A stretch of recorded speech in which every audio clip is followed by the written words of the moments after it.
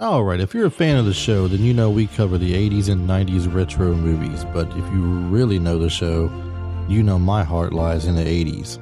That's where all the favorite things of mine have been: cartoons, movies, TV-wise, music. Everything 80s for me is the way to go. So today's show is going to be really fun for me. We have for you an actress from the 1980s. An iconic 80s film actress, known for her dark curly hair and dialects. Her very first movie was The Last American Virgin in 1982. She's played in Amityville II, The Possession. She was in Better Off Dead as Monique Junot. And she was one of the medieval princess babes, Joanna, in Bill and Ted's Excellent Adventure, and so much more. Today, we're going to be talking with Diane Franklin. We had a great time hanging out with her, just talking life in general and some of her movie stuff. And I really hope you guys enjoy it. We try to be different than all the interviews she's had in the past where it's just strictly all about her movies. We kind of want to get to know more about her, and we hope that we did that. So if you like today's show, make sure you go to the website, retrolife.u.com. Go to the top of the page, leave us a good rating on Podchaser. And if you listen to us on iTunes, make sure you give us a review as well as a 5-star rating. Now let's get to the show.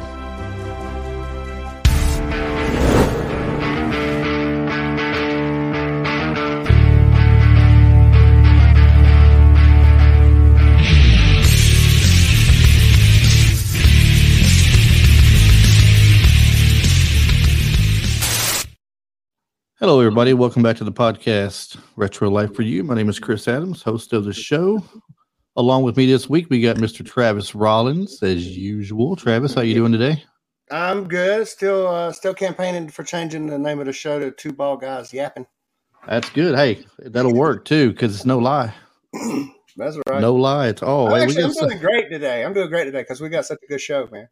Well, that is. We do have a good show. We'll tell you in just 1 second, though. We don't want to give it away too fast. Not too fast, but before you forget this, and while I'm thinking about it, if you're new to the show, first time listening, we do 80s and 90s movies for the most part. Every now and then we'll throw in something from the 70s and 2000s.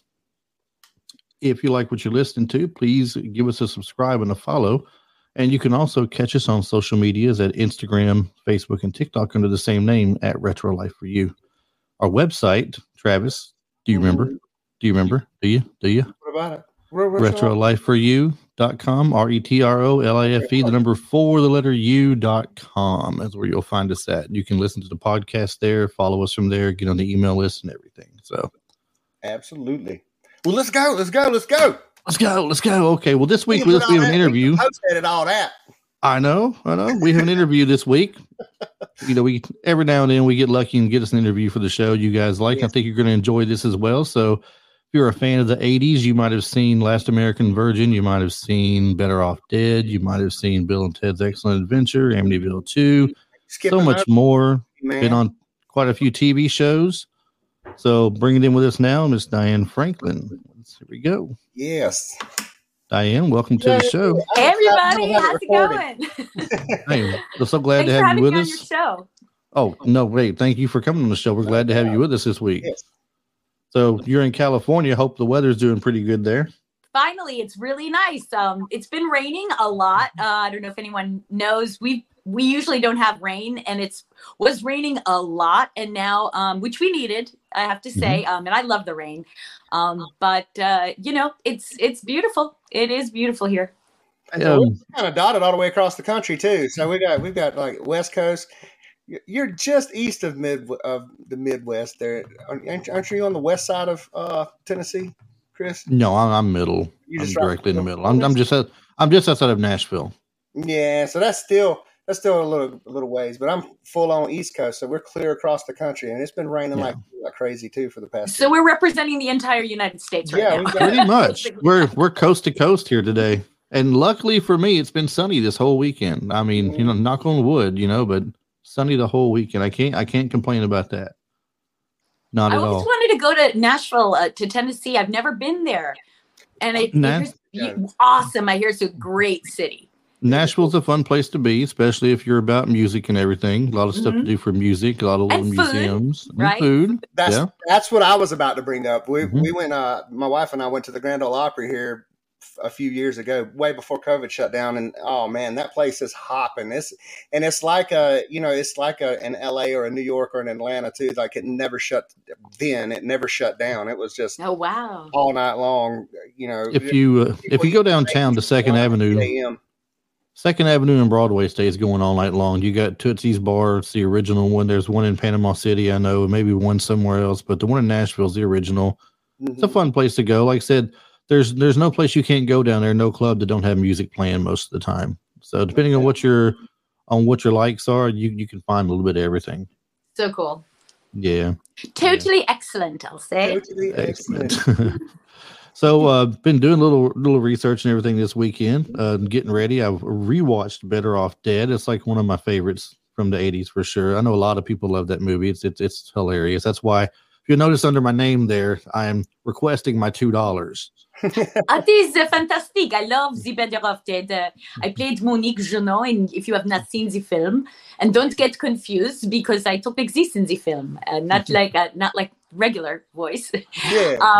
I want to ask you a question about that. Yeah, about that real quick. How long did it take you to learn how to flatten your tongue and pull the air pockets in here for the? To talk like this. I've always loved the French dialect, and I actually took French in school. And my first exposure to it was French Canadian, actually. And my parents took me to Canada and for a vacation. I think Quebec. And I just fell in love with it. I fell in love with the sound of it. So my ear always picked it up. And and then obviously when I went for the role, I, studied the language and I, worked with the dialect coach. But it's such a beautiful, French is so beautiful, but the talking like with the French dialect is very alluring, I think. I think it's very nice. It was always going to be, not that I've studied a bunch of languages, but I've been fortunate enough to be around a lot of different cultural ethnicities and a lot of language. And it's so funny too, because I pick up on things so quickly with that, and they marvel at it because it's so hard usually for Americans to get the different ways that we do things. Like I know, like I was saying with the French, we have to flatten our tongues out. We put of air into like your lower cheeks. And then with the Russian accent, you'll start pulling your tongue backwards instead of backward. You read very nice. Don't like this back here. Yeah. So that's pretty cool. And you'll roll your arms. He's been playing with. I like that. You see why I keep him around now? I mean, he's great. Yep, Travis, you're the man. Hey, woo! That's excellent. We'll work on the surfer dude. We'll work on that. Right? Yeah. Before you got into Last American Virgin, did you get much for TVs and commercials and everything? I would have read somewhere you were acting since you were 10 or something. Yes, absolutely. And by the way, for those of you who don't know, like I have a book out that I wrote. You can get it on Amazon if you look up Diane Franklin books. And the reason I wrote it was because I was like, how do you become a movie star from not knowing anyone, not knowing anything? You are just a regular person, you're living in maybe the suburbs or, outside of the city, and you just dream of being in movies. And so I just always wanted to do it, and wound up starting, and not everybody does this, but I mean, everyone has their own path of how to get to being an actor, people who are actors. There's not one way, but for me, I started with wanting to do it, and then asking around and finally we started with a modeling agent, and I started with modeling, and then I got into commercials and voiceover and theater and a soap opera. That was my first sort of introduction before I got Last American Virgin. I did an extra work on Endless Love with Brooke Shields, and I just kept doing anything I could, even hand modeling, honestly. I did anything I could to do some kind of acting work. And I think it's just by not giving up. I'm a stubborn person. Stubborn, very stubborn. So I think that is really, eventually your time comes, And my time came with Last American Virgin. I got the lead. That was the first role. But by then, because I had done all that other acting, I was ready. Nice. Heck yeah. So building your craft and like you said, never giving up, never stopping, and just going hard. One of my favorite quotes of all time.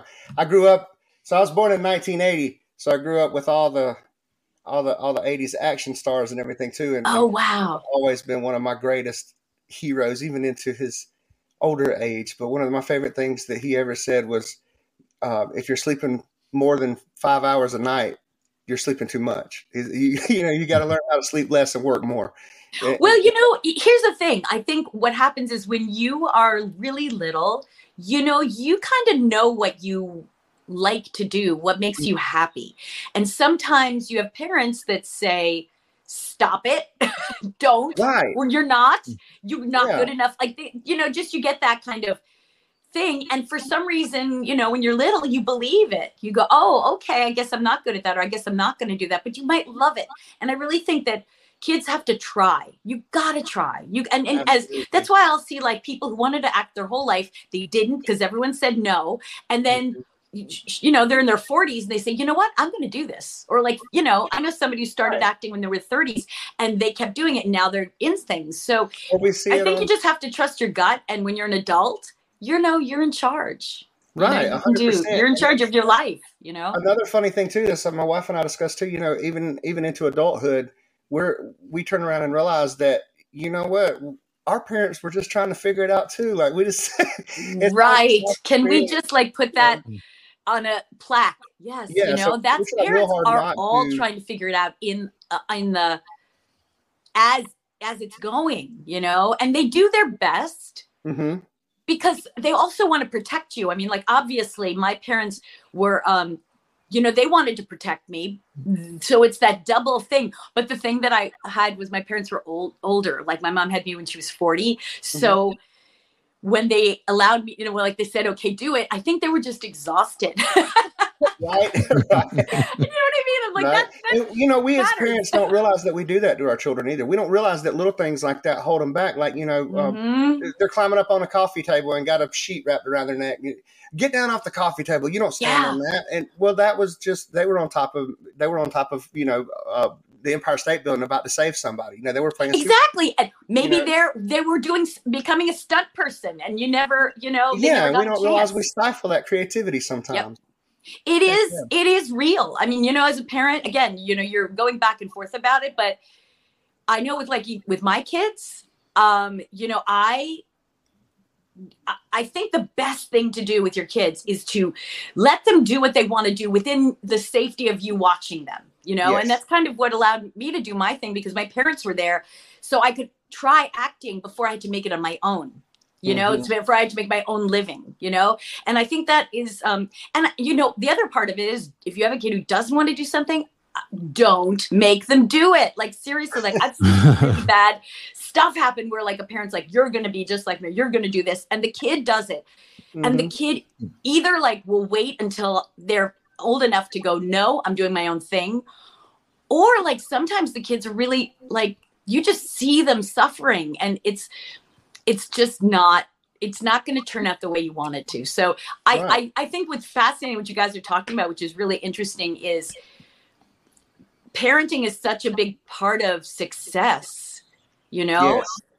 And I don't know if you guys are watching, there's this new documentary from Brooke Shields, like, I don't know if you saw this, there's a docuseries she just did. And I was watching it and I knew her mom and I knew Brooke Shields. And everyone goes, oh, her mother pushed her or, but Brooke loved it. I mean, Brooke was awesome. And it was such an interesting thing, but there was also a thing where the mother was, in her eyes, doing the best thing she could for her daughter because she wanted her daughter to be able to stand on her own 2 feet, make her own money. It's very interesting. There's a lot of back and forth. So yes, I mean, she might've been pushy, but Brooke saw that part of it too in her family. So it's an interesting world. Yeah, absolutely. I'm 100% on page with what you're talking about too. My wife's actually a counselor and we have 2 autistic children. And she's written a book. She's actually working now on a presentation with Pezzi. She's done a lot of stuff with Temple Grandin, and they're just really in that field. And one of the things that we're coming to realize, or that we have come to realize too, is that, everybody's just trying to do the best they can.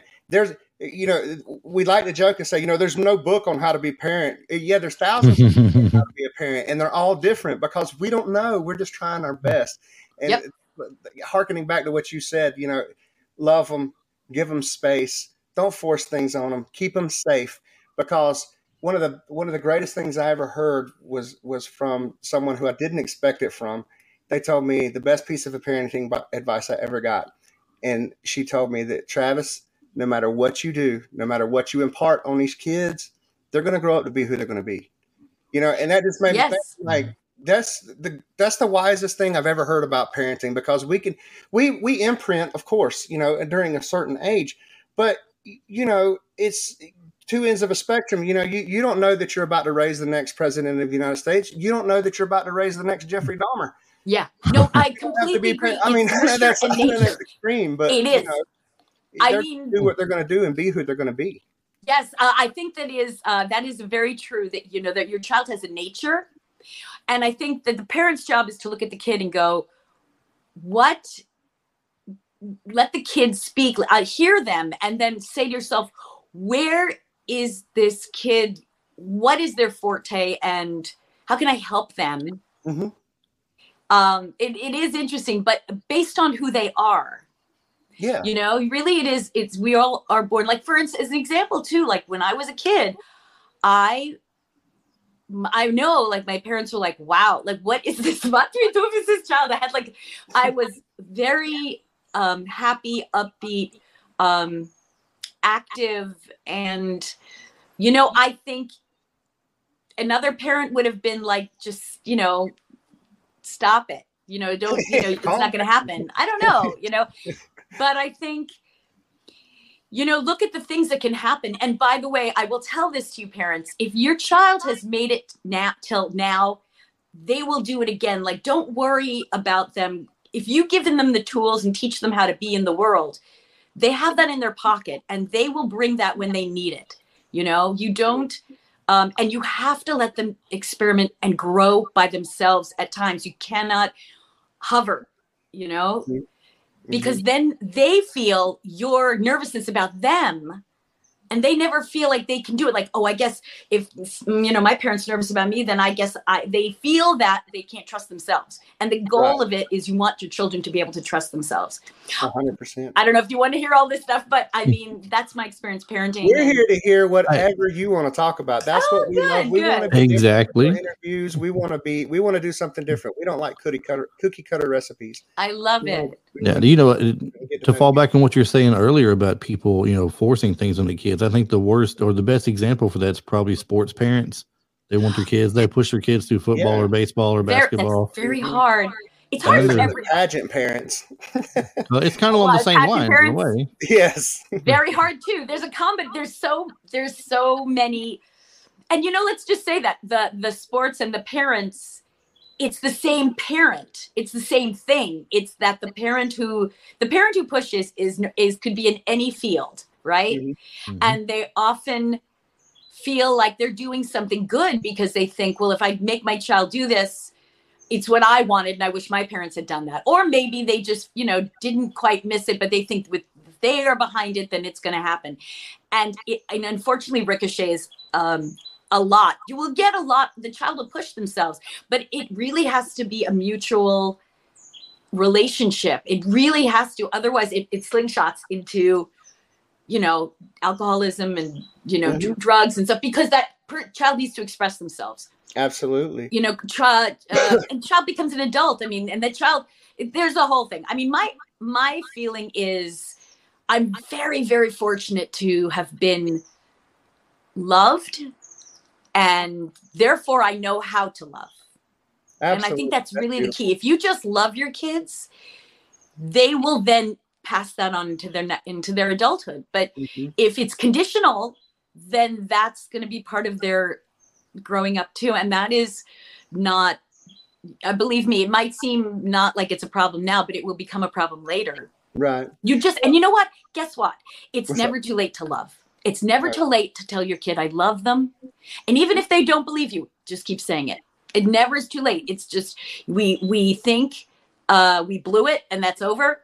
Mhm. But that's really what that comes across a lot too. I've noticed right. that struggle with our generation, and the early to mid boomers not knowing how to convey some, by a large amount of them anyway, not really realizing how to access that emotional connection.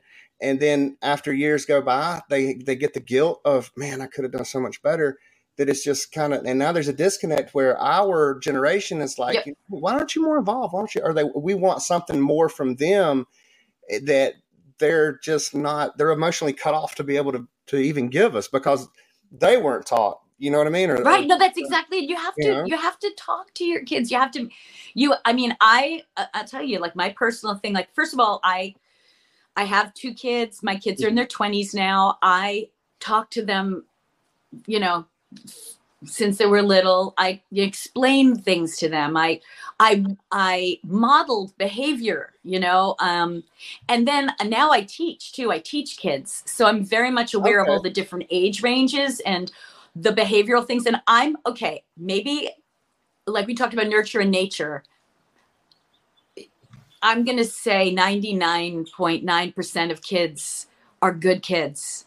Mm-hmm. Really good kids. I have to say 100% only because there has never been a kid that I felt couldn't be gotten through to. It's just, you have to take your time and you have to see, sometimes you have to step back to see what they need. And yes, people get frustrated, raising children because yes, parents get exhausted and they're overworked. And the world right now is like, how do you raise children? How do you pay for things? But honestly, to help a healthy kid, you don't need the money. What you need is the time to spend with them. I actually thought the time of COVID was actually a good thing for Americans to be with their kids, or the whole world to be with their kids. I mean, obviously, if you have abusive parents, it's a whole different story, but still, like, it was a time where the kids and parents got to know each other, be together more.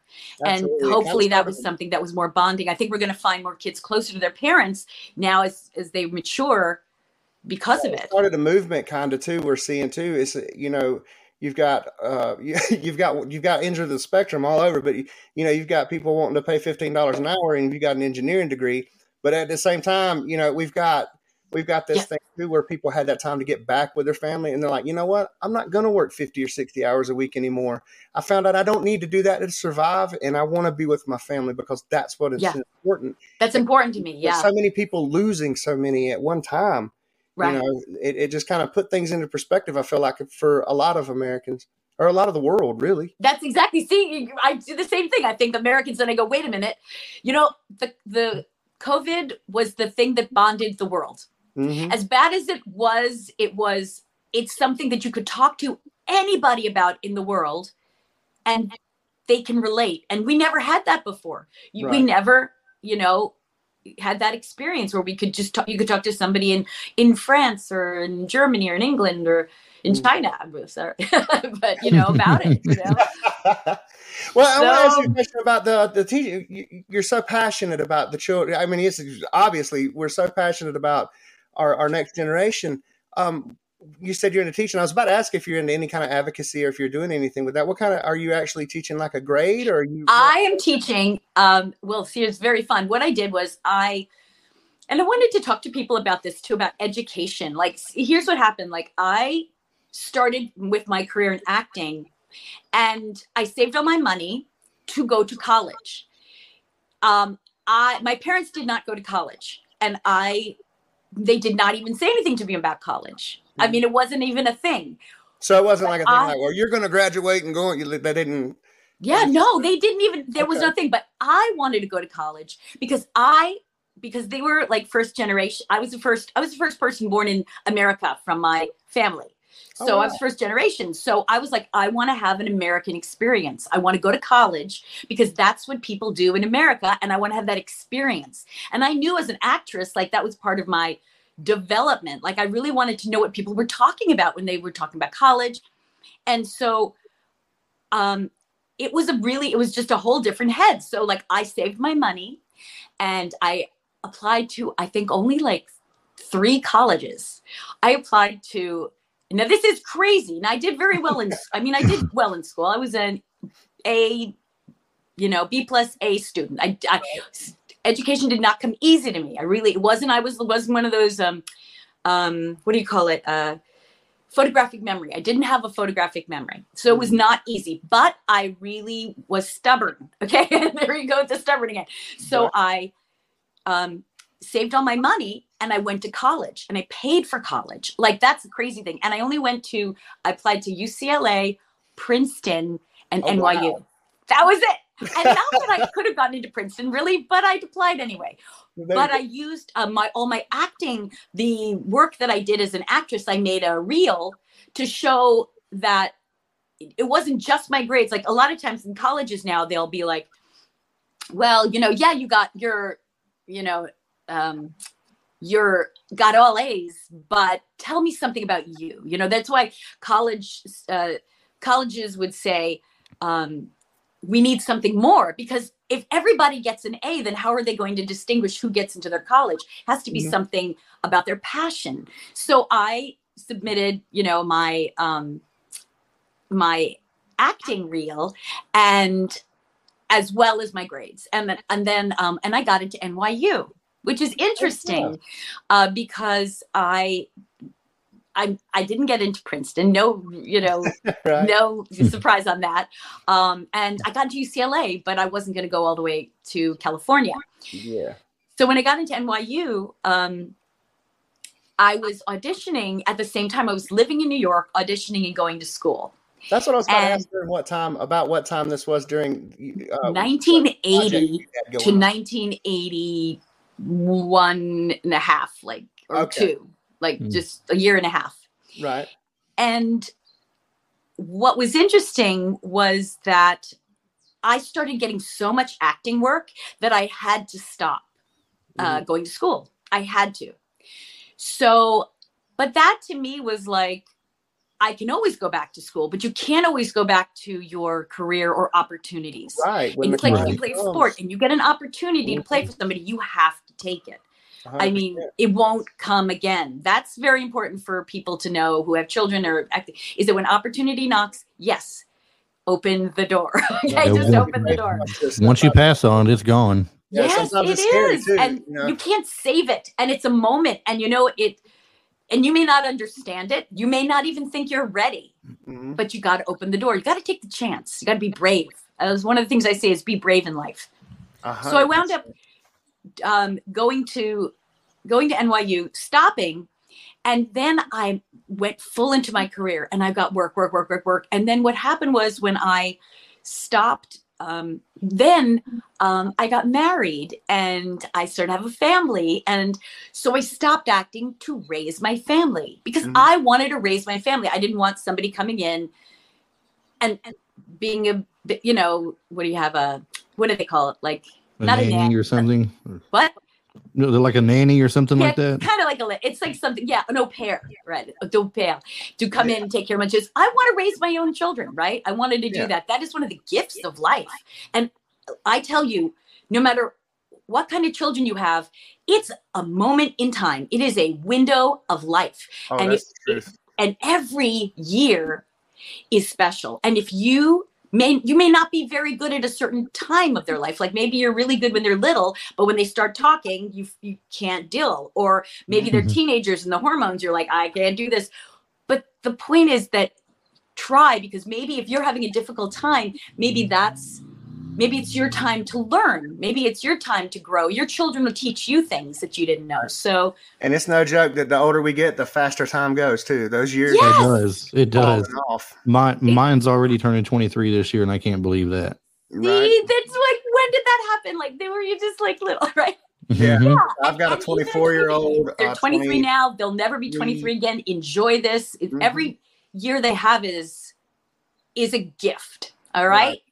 Yep. And if you get that, then first of all, you will be a happy person because you'll understand, wow, I'm lucky that I can see this. Like some people, they die. They can't even see their children grow. So whatever. I'm going to the other side. Yeah, But mine are like 20. I've got like 20. I've got a 24-year-old, a 23-year-old, a 22-year-old. My daughter, to 22-year-old, she's in college, and then I've got a 10-year-old. So that's a lot. oh, oh my God! And now you're seeing, and this 10-year-old has gone through COVID too, so it's a whole new world, right? A whole new world. Mm-hmm. So, anyway, so what happened was after I went and had family. That's when I went back to school at night. Okay. And look, I'm acting my whole life. I've been acting and doing things, but in order as an actress, I need to fill the cup. So what I'm saying is, as an actor, and you act what you experience and what you learn. So I said to myself, well, where can I take my acting and bring it full circle? And so I thought teaching. If I get some kind of teaching degree, maybe I can take my acting and move it into giving back. So I got my BA, and then I got my teaching credential. So now I teach as a drama teacher or a theater teacher. Awesome. At a public school. I could have gone to a private, I don't know, there was a superintendent who really he just saw what I did with the kids and how I was with the kids. And I don't even know if he knew who I was. He just was like, oh, wow, you are really. I was about to ask you that very question. Like, how many of the kids know? Oh my gosh. Okay. So this is the funny part. So I teach, I've taught K through high school. And then of course I coach, college students, and I coach professional actors. Awesome. But literally in this school, I'll teach K through 5, where I'll do drama, and I'll come into the classrooms and do drama. And then I do the middle school play. So I'm doing Willy Wonka Jr. now. And then I also have a drama electives that I teach, a drama elective and a film elective. So I'm teaching a lot. Plus I'm doing movies, like I'm doing a movie next Saturday. Like I'm doing, and another thing I wanted to tell you about. But the funny part about teaching is the kids all know me and they appreciate me for my teaching. They have no idea about my career, really. Right. I mean, some maybe, but it's not like they're little. So why should they know who I am? They just love what I teach them. Right. And then the parents are like, oh my God, it's Diane Franklin. Right. Yeah. That's and I'm like, I just, okie dokie. Right. So, I just do both, and that's just the way I live. I mean, I enjoy it. I love it. Sounds like you really live life on your terms too, which is very commendable and inspirational. It sounds like when you get it in your head that you're going to do something this way, then this is the way we're going to do it. I really admire that. That's awesome. Well, and also, I don't go through life and say, okay, I'm done. Right. Or, I'm getting older now and I'm too old to go back to school. Mm-hmm. I'm sorry, but I don't play by those rules. I do my own thing. I wrote books, and in fact, I wrote a Better Off Dead book for those who like the movie, and it was a big responsibility for me because I love the film and I love all the actors in it, and I really wrote it with not only what I did in the film, but really tried to represent everybody else in the film. Mm-hmm. So here's something funny for you guys. I don't know if you know this. I'm going to Georgia, Savannah, Georgia, and I will be at SCAD on April 28th. So you fans, anyone, I will be at SCAD, and it's going to be a Better Off Dead reunion. Oh. It's going to be the biggest and best reunion ever. Because the producer of it, Andrew Meyer, is a professor there, and he contacted me and he contacted the cast. So it's going to be, I would say magnifique, fantastique. Magnifique. It's magnifique. Très magnifique. I just wonder, with it being a reunion, does the Paperboy finally get his $2 there? Or I know I brought this up earlier, but I can't help but wonder. A sequel, so we can find out. Right? Exactly. He's calculated it, right? When you go there, you need to pitch this, and we need a sequel, and he needs to get his money plus interest. Absolutely, like inflation for today. By the way, and everything. I'm wearing my Better Off Dead shirt. He's no sweat. Hey, there you go. That's awesome. Cool. He's no sweat. That's cool. With this being a Savannah College of Art and Design thing, is it going to be open to public? Like, yes, that's right. That's why I'm saying go, and it's open to the public. People go online, get tickets now. Okay, it's only one night, 7:00. And yeah, I mean, just go to SCAD, and I think they have links. Write SCAD Better Off Dead, and that will show you where the tickets are. Okay. And anyone can come.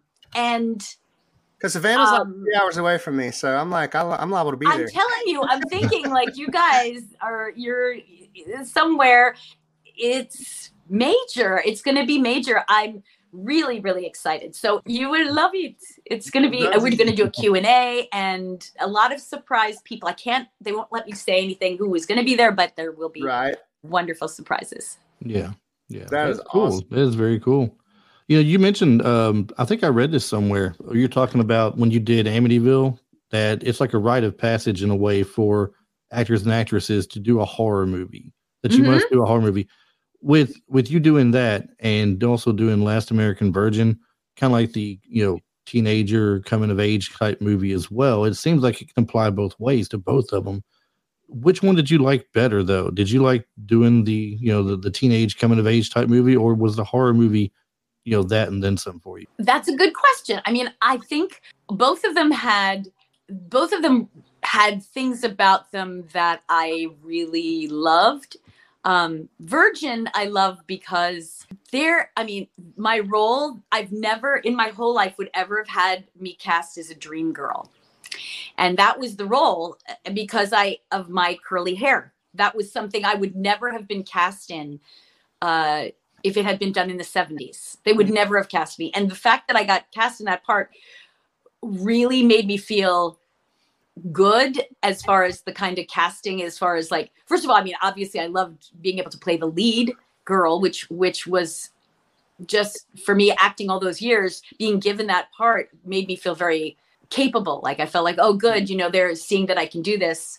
But the other part of it was that I represented something that never happened before. They never, you know, a curly haired girl was never the dream girl. It was always the blonde, blue-eyed, straight hair girl, you know? And it was a big deal. I mean, that was a very big deal for me. And the role, I love Virgin. I mean, now when I watch it, I just love it. I mean, it really gets to me as well. Although they play the one song, I think it was, oh gosh, one of the songs, lying beside, no, I don't know. One of the songs they play over and over and over again. And that was the only thing I went, oh, wow. They keep playing that song. But, I love the movie. I love Virgin. And I think it's just because I love, romance and that kind of thing. Yeah. And Amityville, it was a good horror film. It's a classic horror film. It is. What was it like to work with Paulie? Oh my gosh. Hello, Paulie. Oh, he is a sweetheart. Burt Young, like I can only say, is just you know a doll. He's so nice. I mean, okay. Yeah, he can get really... I guess he can get really scary. I just never saw him through those eyes. Right. I always saw Bert as a great actor. Mm-hmm. That's what I saw him as. I didn't see him as scary guy. And a lot of people go, is he nice? Is he really nice? And I'm like, yes, he is super nice. He's a great sense of humor. And I think he's also stubborn like me. So that worked out. It seems like he gives off this air about him that, like, it seems like to know him in real life or to work with him, we call him Uncle Bert. I have only known him as Paulie, and that's my impression of him is with the Paulie character. Yeah, that's the only I've ever known him as was that. I've never seen him hardly in anything else. But that's a very good point, because the truth is whenever you see an actor in the first time is how you see them. Yeah. Like I'll get people who've seen me in Virgin, and even though there's Better Off Dead and Bill and Ted's and TerrorVision and Summer Girl and whatever, all the other different things, they see me as Karen in Virgin because that's the first thing they saw me in. And they believe that's who I am, That is true. Right.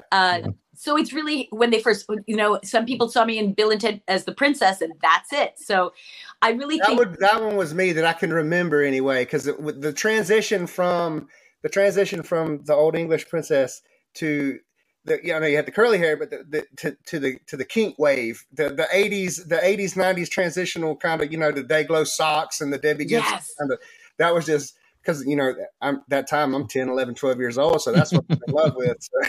So that's what I remember too.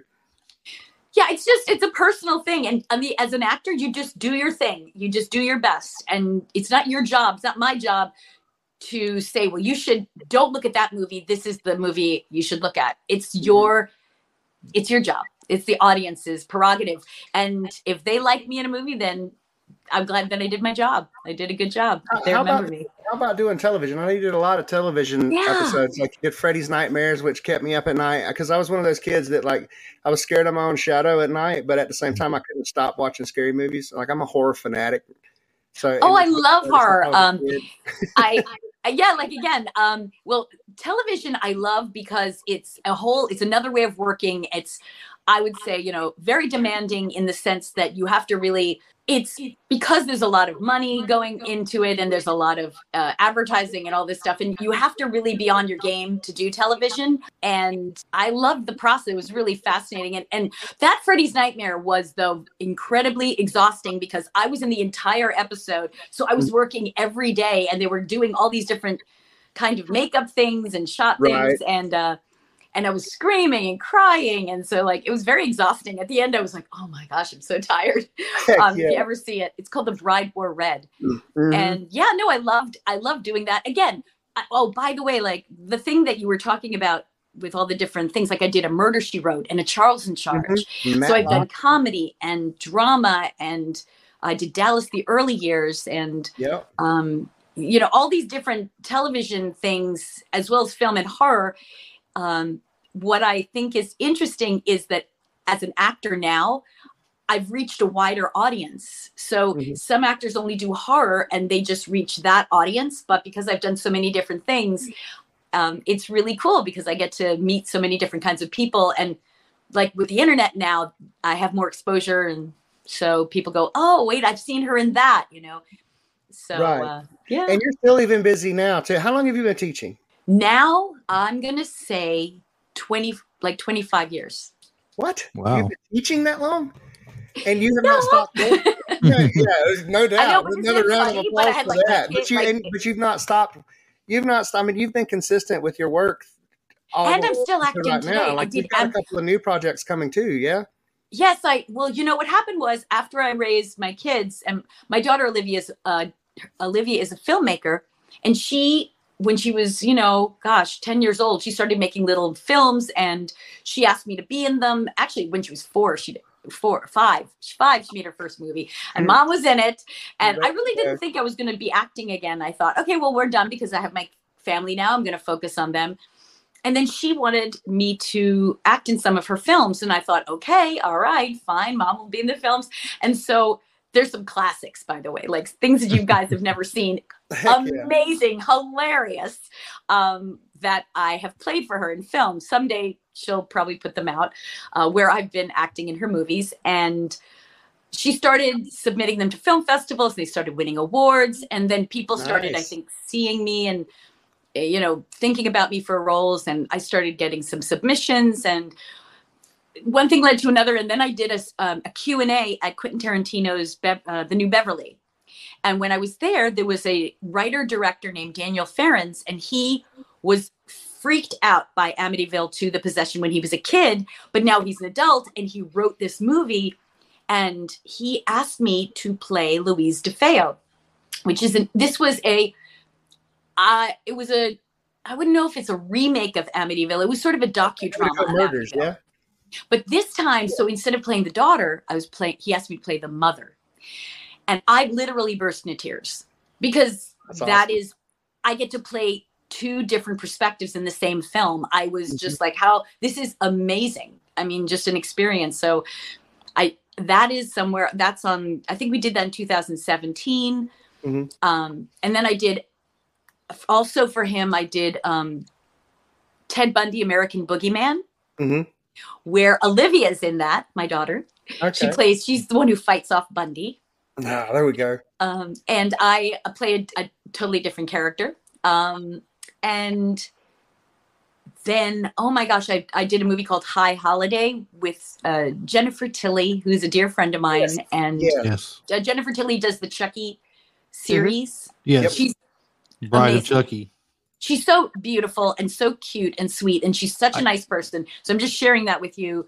I think her friends. voice is what rocketed her to the top. Yes, her voice stands out. I remember her from Moving Violations. If you haven't seen Moving Violations, you should see that.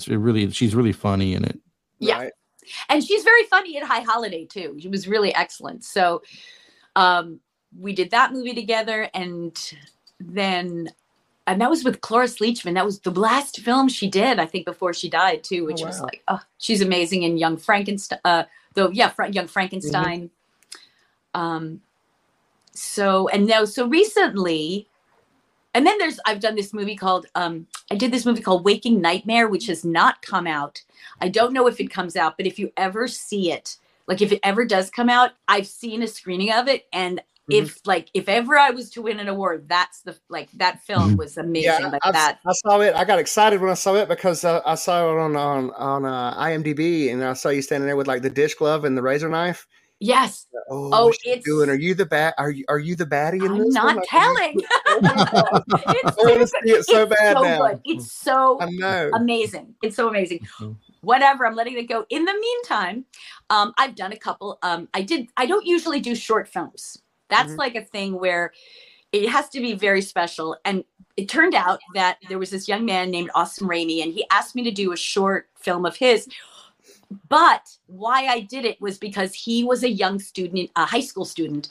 And I spoke in his school. I spoke in the high school in front of all these, students. They invited me as a guest speaker. And he came up to me and he asked me, said, how do I work with actors? And I remember nobody did it except him. And 4 years later, he was making a graduate film and he asked me, would you be in my film? And I said, absolutely, because you stuck with it. Heck right? Yeah. He's a student. Awesome. He proved himself. And I'm like, you deserve, I'm going to do your film. And I did it. And just this past February, I won my first acting award as Best Supporting Actress for this film called Falling Up. Well, congratulations on that. Thanks. My whole life. So I finally got an acting award, and I'm really touched by that. That was very special, especially since it was from this young man who's the future generation. All these filmmakers, the next generation is so important. And it's a beautiful film. It's sort of X-Files kind of like film. And so that is now making the film festival circuit. It's going to be at the Pasadena Film Festival, I think in May. So if you look up the film Falling Up, he put it all over. So that I won an award at the Hollywood Independent Real Film Festival. So that was just recent. And then I have another film coming up in October. And this is a short film also, but it's called Pareidolia. And the director, I shot it in England, and the director, the producer, he said to me, he thinks this film's going to win a lot of awards. He is amazed by it. He's never seen anything like it. And I'm like, okay, so we'll see what happens. So it's very fun being in my world right now because I'm teaching, but I'm also not just teaching without doing, and I think that's a really important thing. Like, why do we stop ourselves from doing, all the things we love? And it also keeps me abreast of what I'm teaching with the kids. Like I go, okay, well, this is, like today, entertainment's so different. The internet and, TikTok, and there's all these different things. So I, as an actor, feel like I just keep learning. All I can tell you people is keep learning. Don't ever stop learning, whether you're reading or watching. That's what keeps you young. Yeah, thirst for knowledge has always been, no doubt. You just keep going. And go back to school. It's never too late. Seriously, I tell you, I kid you not, you will have a blast. Not only that, too, is all of the movies and TV shows that we just named off is just a drop in the bucket. That's just a fraction of your body of work, too. Like just, good Lord, you are so busy. Where do you find the time? He's like, where do you find the time? Right, because I'm married. Okay, so let's get that straight. Like what? Like you got to learn how to sleep less, Chris. Sleep less. See? There you go. Sleep less. No doubt. That's amazing. Like just mind-boggling. I just find my time is that is true. Like my time is valuable. Like that's why I do so many things. But it's I'm living a life that is up to my standards, up There to you what go. I want to live my life. I say, okay, this is what I want to do. And so I think I don't know. I just never saw it any other way, where you just go out and do what you can while you can. That's the While hack. you There. can. That's the hack. They always talk about hacking life. That's the hack right there. Mm-hmm.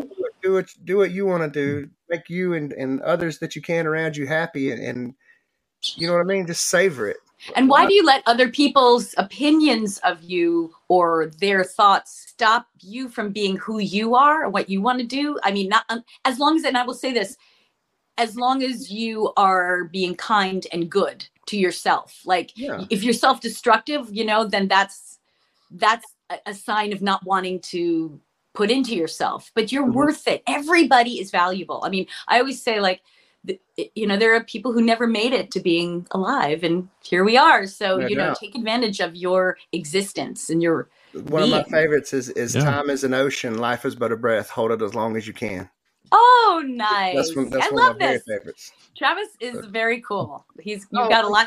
I think he's got a book open over there he's reading from or something. Oh yeah. Go to my Facebook right now. That's my quote. It used to be a bad pitch. You need a quote of the day. You need a quote of the show, right? There we go. We usually have for now on, we're going to end the show with a quote from Travis, not a joke anymore. Yeah, okay, there you go. I started this, right? I got one for today. So wise men say, "Don't lick the spoon in chemistry class." That is true. That is true.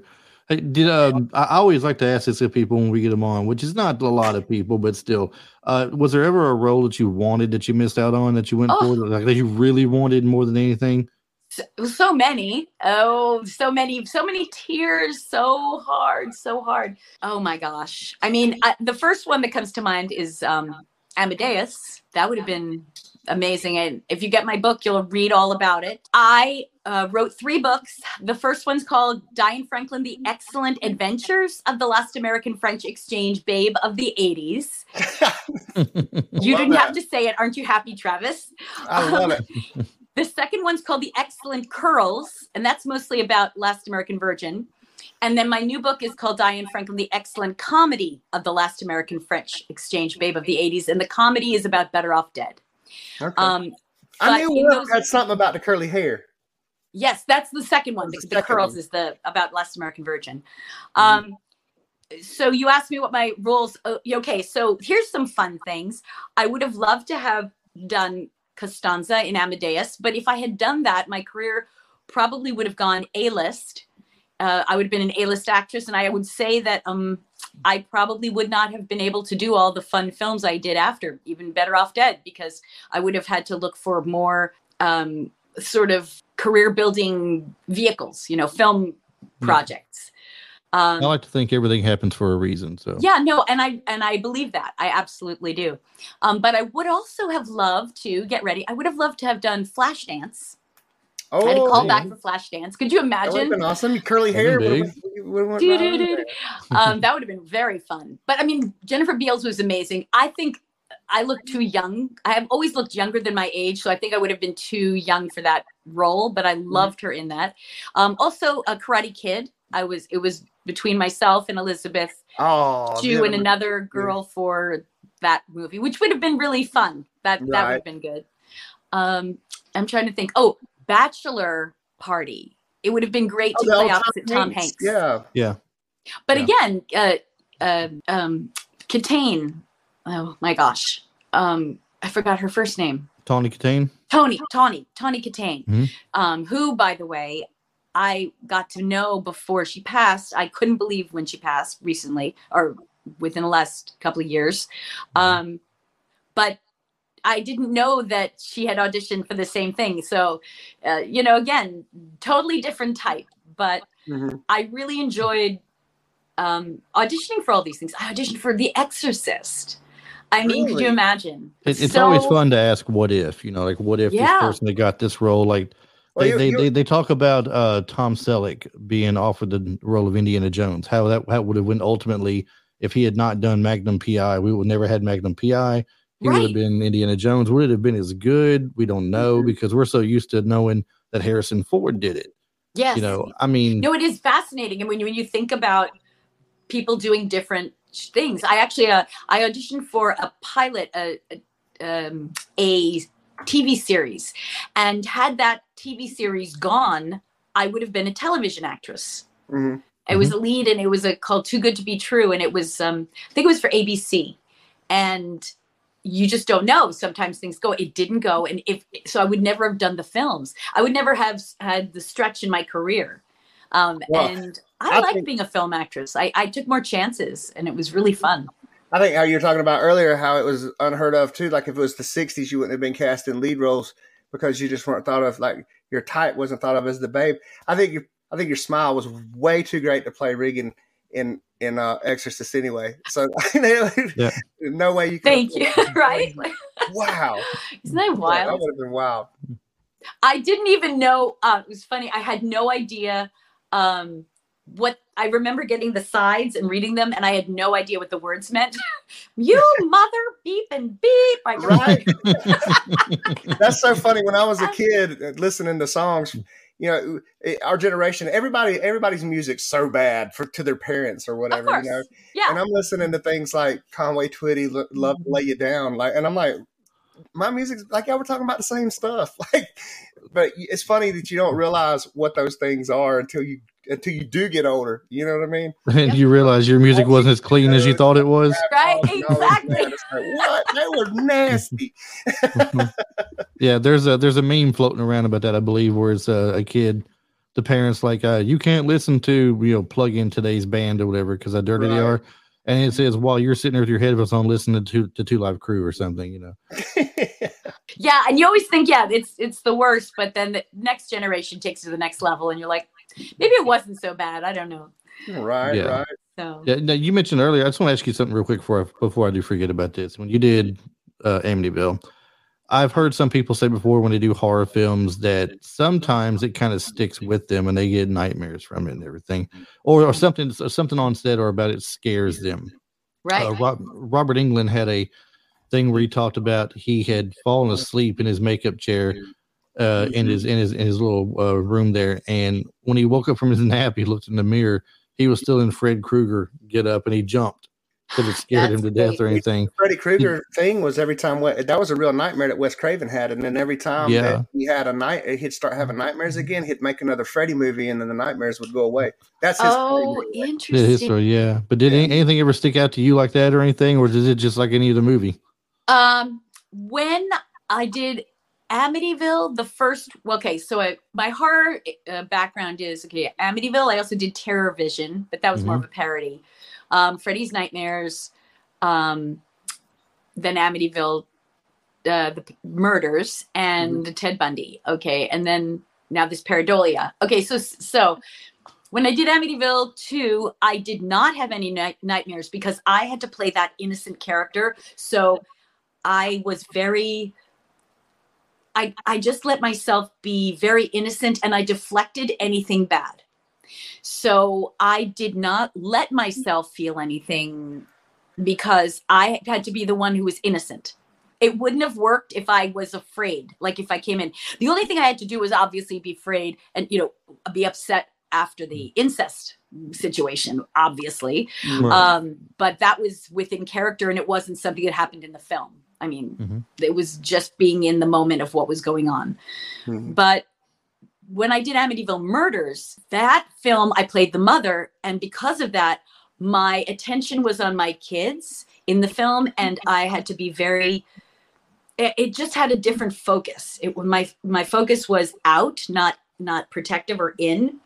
And when I did that film, crazy stuff happened. And I actually personally, when I was filming, I would film during the day, and then I would come home and, get a good night's sleep, see my husband, blah, blah, blah, and then go back the next day. But I had to try to retain that character. I'd have to be able to kind of turn it on and off whenever I was working, but you still have an undercoat of it. And so when I would go to bed, in Amityville, the whole thing about it is if you don't know, when it's based on a true story. And when the children or the people who died in Amityville, in the real story, a 23-year-old boy murdered his family. That's a true story. That's Right. 1979, I think, that really happened. And when they died, the entire family was laying on their stomachs, sleeping. Mm-hmm. And this was sort of also why, because the Indians were buried there on their stomachs. Like that was just part of the whole mythology. If you hear about Amityville, everyone, Right. and it was obviously odd because look, if someone's shot, you're going to get up and hide. You're not going to be staying in your bed. And all of these kids in the family and the parents, there was no sign of struggle. It was just, they just laid there. So there's a thing that is beyond what these movies are about.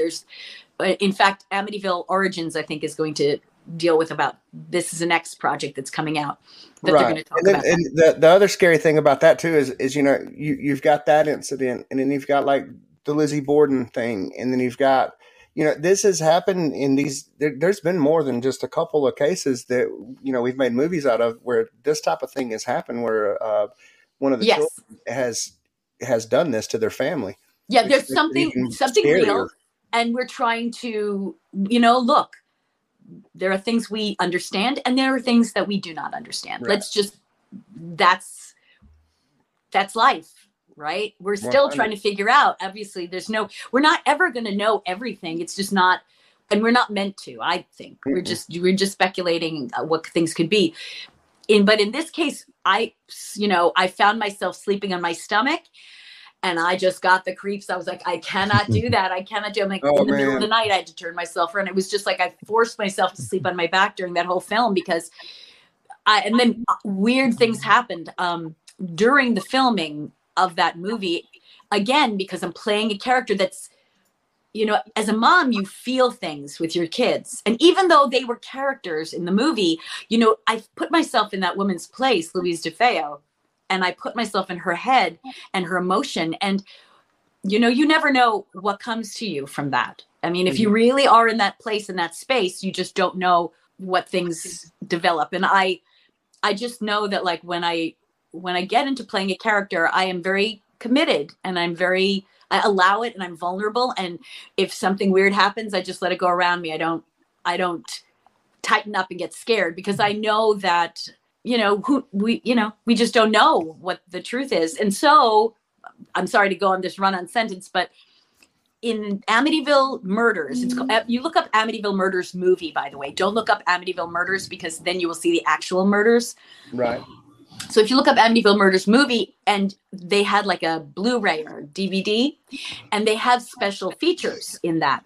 And they did a thing where they went to all the actors and they asked them if something creepy happened to them or weird or unusual during the filming. And I said some things that happened to me, but I didn't know that other things happened to other actors. And so if you ever get this that movie, wasn't promotional for the movie then. I'm just telling you, I saw it and I was gripped. I was like, I didn't know that happened to them. Or yes, like that was so weird. Like there were things that happened to people that I didn't know they experienced. And I had my own thing. So I had like something, one of the things that I had was, I don't know if it's this, but I had a thing with, just trying to think of which one I should tell you. My experience was that I was sitting at lunch and having food with the cast and we were outside and there was this big awning over us. And all of a sudden these giant walnuts, sort of like this size, kind of walnut size things, pods fell into my lap, maybe like 6 or 8 of them in my lap while I'm eating. And it didn't go anybody else, but just me. And the amount of space that it came through was probably like that big. Like it was odd that so many of them came in this direction at an angle into my lap. And then in my lap, the pods opened up slowly, and out of them came these giant shiny beetles.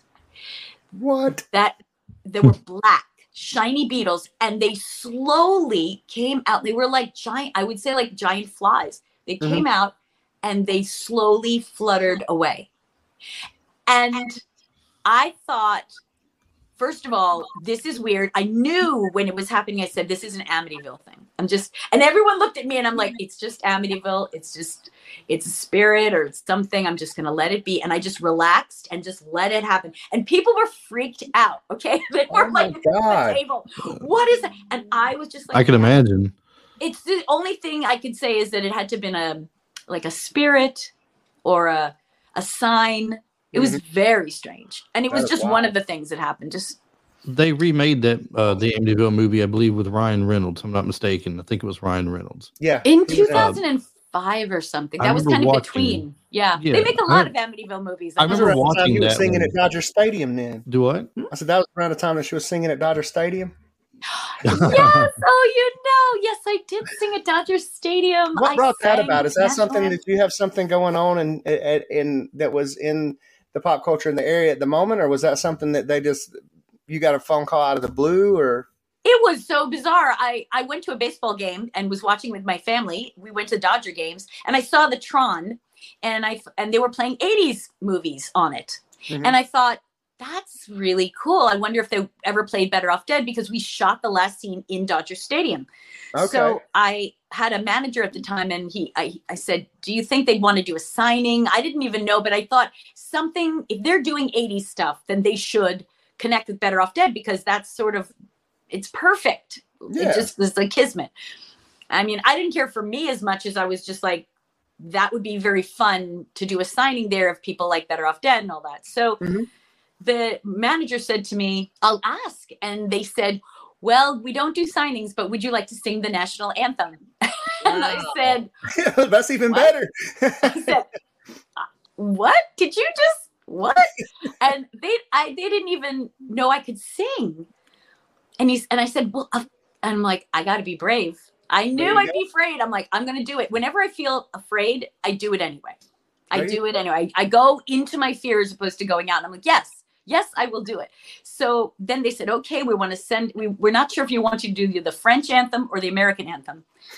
And I was like, the French anthem, like, nice. I don't even know if I feel comfortable doing the French anthem because it's not my country. Very strange. Like, you don't realize it until you have to do it where you're thinking, I don't know, I guess. Do they want me to do it in a French dialect? Canada, like, I don't know, like, or whatever. I would want to hear Little Paloma Blanca. Right? Oh, it's just so funny. So eventually, yes, they said, we want you to sing the national anthem.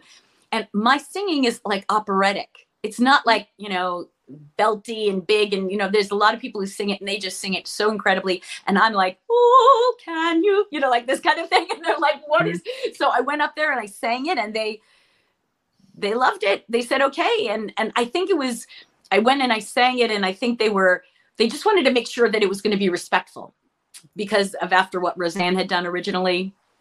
If you don't know, It was not very respectful. So they made sure it was respectful. I went up there, I sang, and it was amazing. It was surreal. And I remember singing and everyone was looking at me like the audience, like I was singing too. They were looking like this. And I was like, oh, wait, I guess I'm not good. So I'll just relax more and sing even louder and relax. And it turned out they were looking at me at the Tron. That's awesome. What a feeling. People came to me afterwards and said that was the way it should be. The anthem should be sung, and they were just very so. That's awesome. Yes, but there was nothing I was promoting. I just got lucky. That's so cool. That's so cool. They just kind of it ended up being kind of a happenstance kind of thing. Yeah, it was great. Yeah. Look, tell you what, we don't want to keep you all night long here. I know it is getting your time and everything. If you want to, give us your social media and stuff for the fans out there that might want to take a visit and see where you're at there and follow you and things and let them know where they can find you at and maybe where they can get the book. And if you follow me, I promise you a very fun, unpredictable experience. I have the craziest Instagram and Twitter, and it's just really fun. So anyway, okay, my Twitter is Diane Franklin 80, no S. And my Instagram is actress Diane Franklin. And my Facebook is official Diane Franklin fans, I think, because my regular Facebook is full. And I kid you not, I think I have like 1,000 people who are trying to get on my regular Facebook and it's full. But the other one I am also on. So join the official one and you'll see like my books. I have 3 books and you'll see that. And that's me. Awesome. I'm totally getting all that. And anybody who wants to go to the SCAD thing, tickets are free for SCAD card holders. They're $2 for students, military, and seniors, and $8 for the general public. And for more, it is going to be fantastic. You will love it. Yes. And for more information, you can contact the SCAD theaters at scad.edu. I am going to try my best to get down there without. I need to be closer to Savannah. Yes. Yes. Travis, if you go, you will have to take pictures for the podcast. Oh, Savannah's incredible. Savannah, one of my favorite places on earth. It's weird to say. This is going to sound weird. But Diane, have you ever been to Savannah? No, and I hear it is wonderful. Oh, and I hear God. the food is amazing. Yeah, the food isn't. That's why I said you have to go eat at Zunzi's. A lady from South America owns it. They were on, I think they've been on Food Network 3 or 4 times. It's the best chicken sandwich in the world. It's called the Conquistador. It's pretty amazing. She makes her own sauces. But what I was going to say is one of my favorite places in the world is Bonaventure. This is weird, cemetery, but it's one of the most beautiful things you've ever seen in your life. It's such an old cemetery, and it's famous. There, Midnight in the Garden of Good and Evil was filmed there. There's a couple. There's a good film history in it, but the architecture and then the way that in Savannah and here in South Carolina too, in Beaufort and Charleston and all that. We have the Spanish moss coming in and hanging from the trees and all the old live oaks. It's just one of the most beautiful places you'll ever see. Well, thank you for sharing that because I love it. I mean, I would love to see it. Sounds beautiful. Adventure is amazing. There's a story about a little girl. They moved her headstone because people started vandalizing it back in the 90s. She's famous too for what I can't remember. I wish I had this information in front of me, but her headstone or the little thing on her headstone, it's a cherub with angel wings and all. And the way they've got it gated and the way that the groundskeepers keep all of the foliage and everything around, it's breathtaking. And that's weird to say about a cemetery, but I promise you it's amazing. Bonaventure Cemetery in Savannah. All right, good. I'm gotta go. Heck yeah. All right, well, thank you for joining us tonight. I really do appreciate you coming on and talking with us all this time and everything. And I'm sure people who are listening are going to enjoy it as well. And if you ever get a chance to make it into Nashville, let me know. I mean, it's a fun I will. Place, I'm going to fun place to be at. Okay? Yeah. Heck yeah. Thank you so much, Diane. Thank you for having me on the show. I had a blast. No, we had a blast too. Thank you. All right. Au revoir. Au revoir. What y'all said. All right. That was great. I'm really glad she came on. It was a fun time there. Yeah, we had to shoot her an email too. Maybe get her back one. She seems like she would come back. Oh, I'm sure. Quite possible. Like you were not kidding. She was so easy to interview because like we just let her go. She's a very fun person to listen to talk and everything. She has a lot of good stories, a lot of good talk and everything. Mm-hmm. Like I said, I was researching some over the weekend. And I saw several of her interviews, and they were very good interviews. And Tim, friend of the show, 80's Flicks Flashback, had her on his show as well. And I've heard that one, and she was very good on that one as well. Right. So if you haven't seen, for the people, that's what she was like. She actually kicked off the curly hair girl. Yeah. Like it's like what I mean. Like man, what? Because she did. It's like even like I said did. I meant like she does. Have one of the best smiles. Like her smile melts me. Yeah, she is great. I mean, if you had never seen Better Off Dead, like I mentioned earlier, that role was perfect for her. That and Last American Virgin, both they were probably perfect for her. I think. And all these other ones that I'm gonna go check out at some point. Yeah, I mean, Bill and Ted, of course, that was a good one. That was a great one. Yeah, I really am. I did. I meant to ask her, what was it like working with Keanu Reeves? I did forget to do that. I know. We didn't, well, that's why I said we definitely want to get her back for a second, man, because she was so awesome, and we didn't like, you know what I mean? It's like, well, but this, like I told her though, we want to know you. We want to know whatever you want to talk about. We don't want to, but yeah, we get to. We could talk to her 2 or 3 times. No, I thought everything went great. Everybody we've interviewed so far has just been like so cool. Like sit around, have dinner with, hang out, be friends with. Like just right, cool people. Easy to talk to. No doubt. So I'm gonna hit Scad for real. I'm gonna try my best to go. What if we get John Cusack on here on the interview? He might. Well, you never know. He'll be there. Wouldn't that be cool? He'll be cool. there. She'll be like, "Hey, John, these are really cool dudes," and then John will be like, "Sure, why not?" Sure, why not? Talk some Better Off Dead. Talk some Con Air. Yeah, we'll talk quite a few things. So, well, I'll go ahead and get it ready, wrap everything up. I know you got things you got to do tonight too, and everything. So, once again, like I said at the beginning of the show, if you're new to following the show, make sure you do give us a follow. We got a lot of fun things we talk about, and as you see tonight, sometimes we get the great guest on, and we have a fun time with them on here.